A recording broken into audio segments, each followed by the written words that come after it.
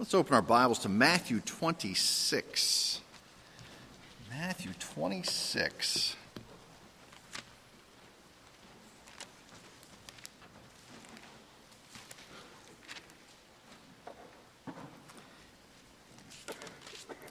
It would be so nice if when we became believers, some switch just went off in our bodies and in our minds and in our hearts, in our eyes, in our ears, in our hands, and everywhere where we said, oh, it's so good, I'm a believer now. I no longer am interested in anything like this, any of these old sins, these old ways of life.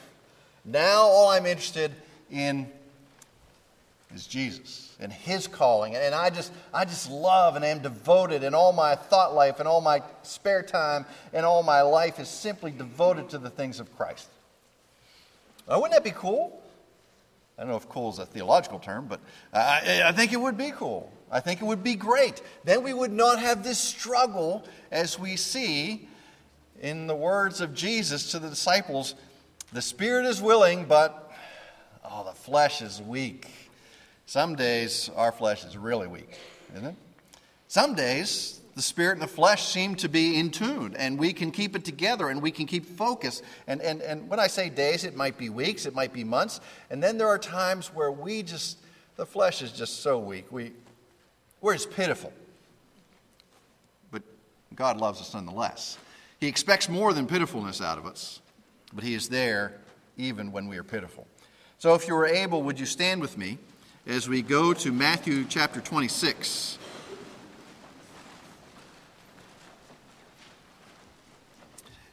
Heavenly Father, come upon us, we pray, that the Holy Spirit would send and open our eyes and hearts, that we would see your word, that we would understand your word, that it would fill us, that our lives would be devoted to you. We ask this in Christ's name. Amen. I'm going to start in verse 36 of chapter 26. Then Jesus came with them to a place called Gethsemane and said to his disciples, "Sit here while I go over there and pray." And he took with him Peter and the two sons of Zebedee and began to be grieved and distressed. Then he said to them, "My soul is deeply grieved to the point of death. Remain here and keep watch with me." And he went a little beyond them and fell on his face and prayed, saying, "My Father, if it is possible, let this cup pass from me. Yet not as I will, but as thou wilt." And he came to the disciples and found them sleeping and said to Peter, "So you men could not keep watch with me for 1 hour? Keep watching and praying that you may not enter into temptation. The spirit is willing, but the flesh is weak." This is God's inspired word for us today. So please be seated. Now, it really shouldn't surprise us if we've read in other places that Peter and James and John have fallen asleep. They were at the Transfiguration in Luke chapter 9, and they fell asleep there as well. How would you like to be known as the guys who couldn't stay awake for a little bit of time when Jesus asked you? Okay, he was going to wrestle with the great things of salvation. He was about to give his life as atonement for our sin, that the weight of all sin would rest upon him, that he would face the beatings and the scourgings and death on the cross and the weight of sin. And we couldn't even stay awake to be there with him. Now, how would you like a group of elders who would come and sit on the front row and couldn't stay awake during the sermons? Okay? No, we wouldn't like that. Okay? We wouldn't like that. They may have to go get somebody that they could stay awake during the sermons for. And so Jesus says to him, "What? You couldn't watch? You couldn't stay awake with me just for an hour? Could you not be mentally alert for me? Could you not join with me in this spiritual struggle?" And the answer was no, they couldn't. They couldn't. Because there is a battle that rages within each believer, and it is the battle of the spirit and the battle of the flesh. So let's just go back and review this little section here for a moment. First, Jesus arrives at Gethsemane. The impending burden of his death as one who will atone for our sins, just weighs upon him. He asks his inner circle of friends to come with him a little bit further on. He said, will you stay awake? Will you be here with me? Will you pray? And he comes back and they're sleeping, and he kind of unloads in a Jesus way on them. What, you couldn't watch with me? You couldn't stay awake and pray with me? And then he goes off and comes back and goes off, and they're sleeping. Okay? They're sleeping. Now, they've had a tough week. Not as tough as Jesus' week, okay? And not really tough to what lay ahead. Now, remember, they said, like Peter said, I'm going to die with you, okay? I am not going to turn away from you. And then he couldn't even stay awake when Jesus asked him. Then we know what happened to Peter a little bit later. Jesus really highlights, I think, here, the weakness of the disciples. And that's going to translate into understanding our weakness as well. These were the guys who spent 3 years with Jesus. They had seen everything. They knew his power. They had watched him feed the thousands. They had watched him heal people. They saw Lazarus come out of the tomb, and they were just weak. Now, part of this is their flesh was weak. They were tired, and I certainly can empathize at times. That great stretch of 1 to 1:30 right after lunch.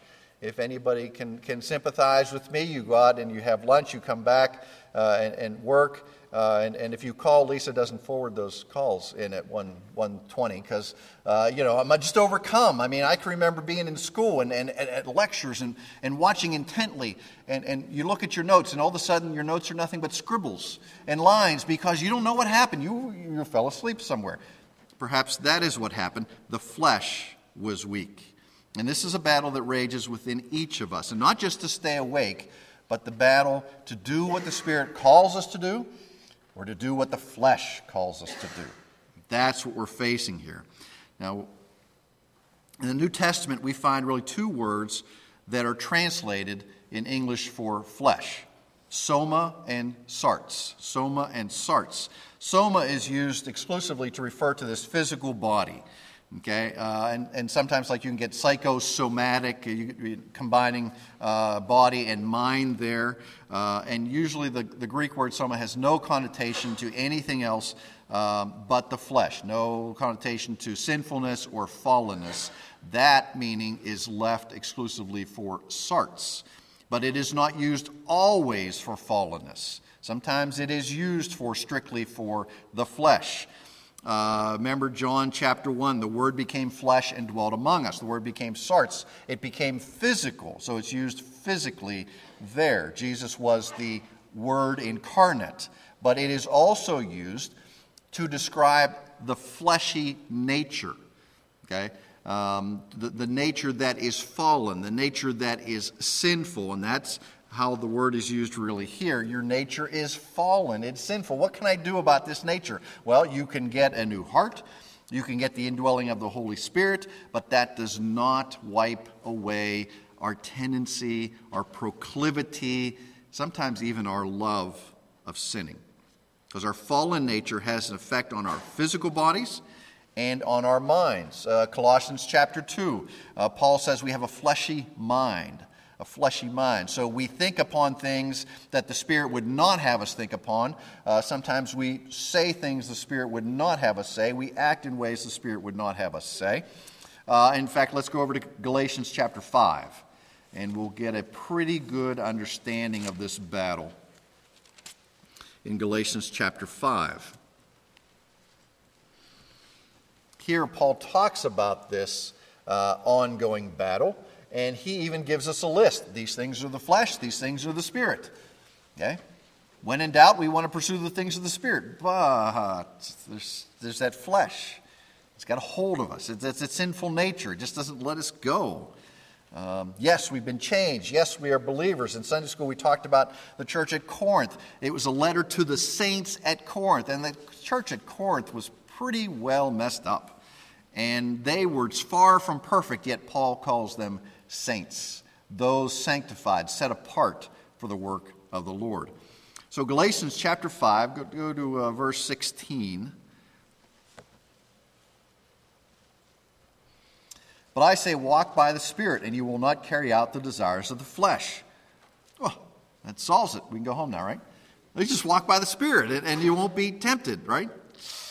For the flesh sets its desire against the Spirit, and the Spirit against the flesh. For these are in opposition to one another, so that you may not do the things that you please. But if you are led by the Spirit, you are not under the law. Now the deeds of the flesh are evident, which are immorality, impurity, sensuality, idolatry, sorcery, enmity, strife, jealousies, outbursts of anger, disputes, dissensions, factions, envying, drunkenness, carousing, and things like these, from which I forewarn you. Now, we would all say that there are certain sins that are big, and certain sins that are plain, and certain sins that, well, they just become part of our life. We don't even notice that they're sins anymore. But yet, sin is sin with God, isn't it? Does he really say? Jesus said what? Lusting in your heart and adultery. If you've lusted in your heart, you've committed adultery. Okay? If you harbored anger against your brother, you have committed murder. It's the same thing. Now, we would say, and we talked about this in Sunday school, our brother would rather we harbor anger against him than kill him. Okay? Well, I think that's true. I'm pretty sure that's true. But we understand that as far as God's concerned, sin is sin. And every sin demands an eternal damnation of its own. Well, just think of that. Reluctantly, we agreed in Sunday school that speeding was a sin. How many of us, if there was not grace, how many of us are not going to heaven because of our actions this morning on the way to church? Okay? As I am. Okay, I want to. Sin is sin. That's just the way the Lord lays it out for us. This is not a contest between body and soul. This is a contest between the old man and the new man. The old man that was tied to sin, was bound by the chains of sin, and the new man that has been freed from the chains of sin, but yet enough sin remains in our life that it is a hanger-oner. Okay? The Spirit wills what the flesh abhors. The Spirit wills righteousness. It seeks the fruit of the Spirit. But the flesh longs for those things in the first portion of the list. Immorality, impurity, sensuality, idolatry, sorcery, enmity, strife, jealousy, outbursts of anger, disputes, dissensions, factions, envying, drunkenness, carousing. That's what the flesh desires. It's not what the Spirit desires. There's a conflict here. Will I live a holy life controlled by the Spirit and long for the things of the Spirit? What are the things of the Spirit? The fruit of the Spirit. Now remember, the fruit of the Spirit is singular. So every believer has all of these things listed here. Now, we get down to patience. You can't say, well, God didn't give me patience.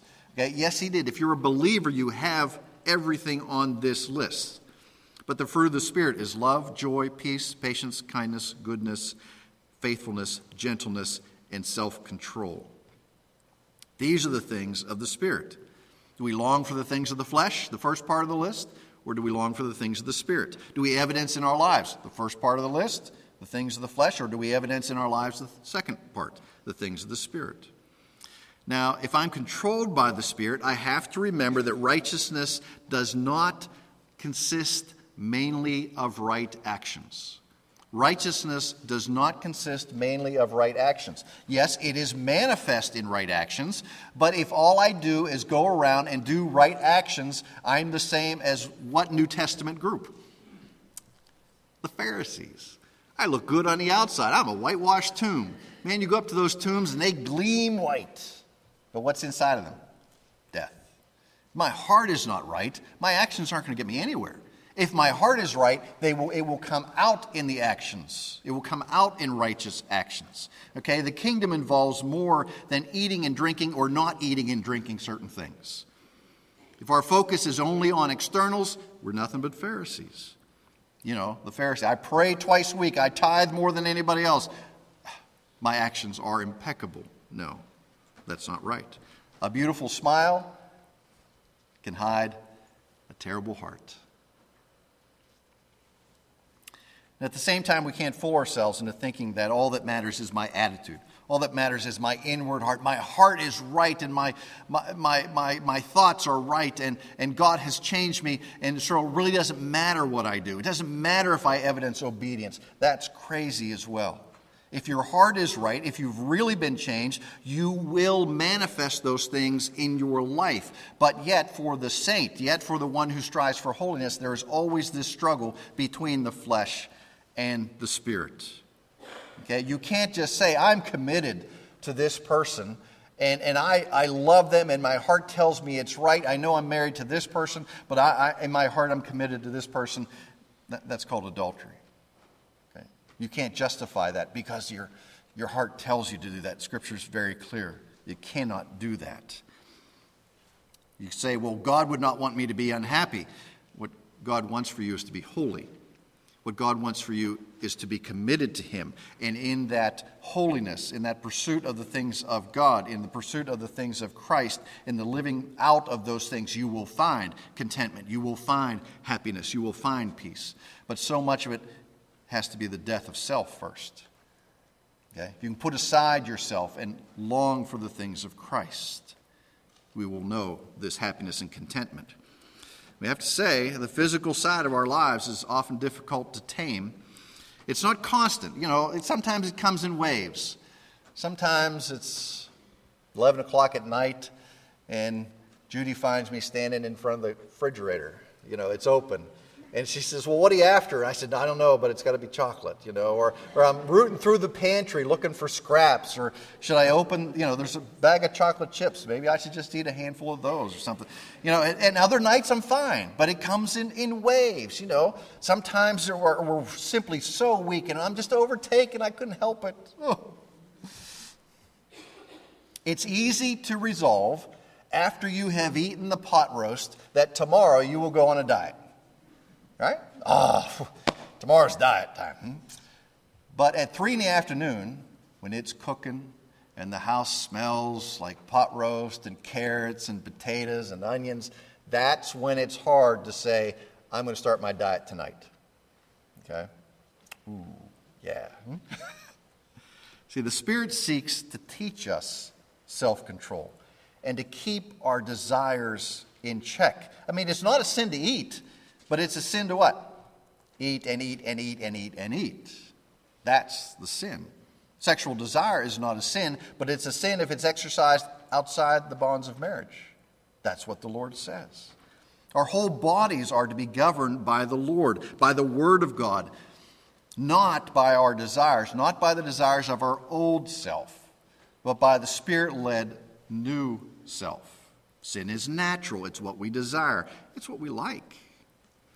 We are inclined to those actions in our fallen state. And frankly, our culture doesn't help us much, does it?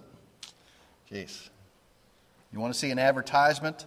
Almost the universal thing in advertisements involves sin. Okay? Because it feels good. It tempts us. It draws us in. I mean, the flesh is an ally with the world. It seeks justification, not from the righteousness of Christ, but from the standards of the world. The flesh is allied with the world is allied with Satan. The Spirit is the believer's ally. The Spirit is the ally of the new creation in Christ.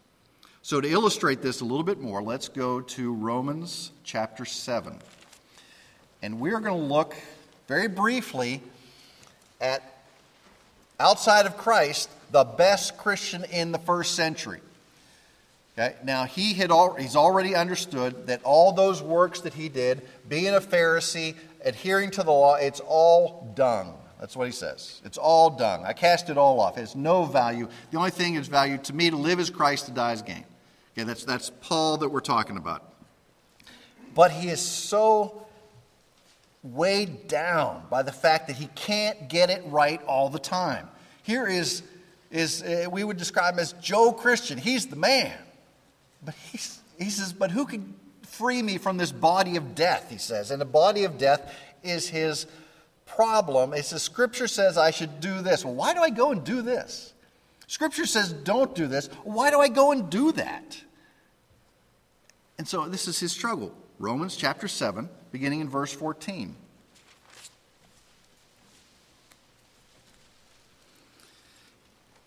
For we know that the law is spiritual, but I am of flesh, sold into bondage for sin. For that which I am doing I do not understand. For I am not practicing what I would like to do, but I am doing the very thing I hate. But if I do the very thing I do not wish to do, I agree with the law, confessing that it is good. So now no longer am I the one doing it, but sin which indwells me. For I know that nothing good dwells in me, that is, in my flesh. For the wishing is present in me, but the doing of the good is not. Oh boy, isn't that the truth? For the good that I wish I do not do, but I practice the very evil that I do not wish. But if I'm doing the very thing I do not wish, I am no longer the one doing it, but sin which dwells in me. I find then the principle that evil is present in me, and the one who wishes to do good. Now, you have to read that slowly, okay? Because he goes back and forth so much. But the gist is, Paul says, why do I do the things I know I'm not supposed to do? And look at this carefully. This is not the old Paul. This is written in the present tense. Paul is struggling with this right now as he writes to the Romans. Okay? For I do the very thing I do not wish to do. This is not Paul, who is sanctified and reached the pinnacle of Christianity, saying, no, my past life, I used to do this. He's saying, no, I struggle with this right now. So we can take from this very clearly, mature believers will struggle with sin. We will struggle with sin. Now, the Lord may come down and remove, in a miraculous action of the Holy Spirit from you, a desire for a particular sin. I have friends who've been addicted to drugs, addicted to alcohol, who I've seen, the Lord has completely removed that from their lives. Boom. I have others who struggle with it their entire life. Okay? So he is speaking in the present tense. This is what I struggle with right now. Secondly, we see, look at verse 14. For I know that the law is spiritual. Paul has a high view of the law. He hasn't pitched out the law. He doesn't say, hey, I've been saved by Christ. I don't have to worry about this stuff. He says the law is spiritual. He has come to view the law like God views the law. And then thirdly, in verse 22, for I joyfully concur with the law of God. Okay? He doesn't say I grudgingly. He says I joyfully concur with the law of God. And then in verse 25, thanks be to God through Jesus Christ our Lord. So then, on the one hand, I myself with my mind am serving the law of God, but on the other with my flesh, the law of sin. Paul talks about the struggle here. He says, my mind, I want to serve the law of God. I want to do this, but yet my flesh is weak. He is weak. So Paul is telling us, he says, first, my actions just aren't in accord with my new heart. The Lord has done this wonderful work in me, and I just can't seem to live it out in the way that my heart tells me to, the way that I know God wants me to act. Why can't I live that way? We've been raised to this newness of life. I know what the Lord wants. Why don't I do it? Why don't I do it? Doesn't seem to make sense. That's what Paul is wrestling with here. Then he says, my sinful deeds are not only out of accord with what the Lord wants, they're out of accord with what my heart wants, because my heart has been changed. And I know the Lord wants this, and this is my desire to do. He has a desire to do what is right. But he's showing you again in an experiential way that he has this sinful nature. And it is a struggle. It is a weight upon him wrapped around his leg. He always has to carry this sinful nature around. That's why he wants released from this body of death here at the end of the verse 24. Wretched man that I am, who will set me free from this body of death? He says, I want to be free from this. Not only do I not want to live this way, not only do I want the things of Christ, I want to be rid of sin. I want sin to be gone from me so that I can live all things for Christ. So Paul says the law is good. The law is not the problem. What's the problem? Randy's the problem. Randy's heart is the problem. The battle that rages within me. Do I obey God? Do I do what I want to do? That's the problem. God's law is good. I and the problem. Paul says every believer is a new creature in Christ. You've been changed, completely changed. But yet there's enough sin that remains within us that there is this struggle. There is this struggle. The presence of the new man does not mean we will be free from sin. We will know what sin is. We will attempt to get rid of it. Hopefully we will move away from it, but yet it will continue to call our names. Augustine, in his work on the Confessions, entitled The Confessions, said, "Lord, the good in me you wrought. The rest is my fault.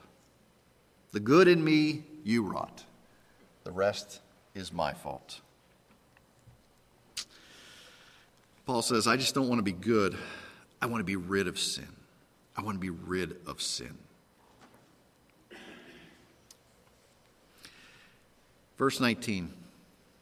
For the good that I wish, I do not do, but I practice the very evil that I do not wish.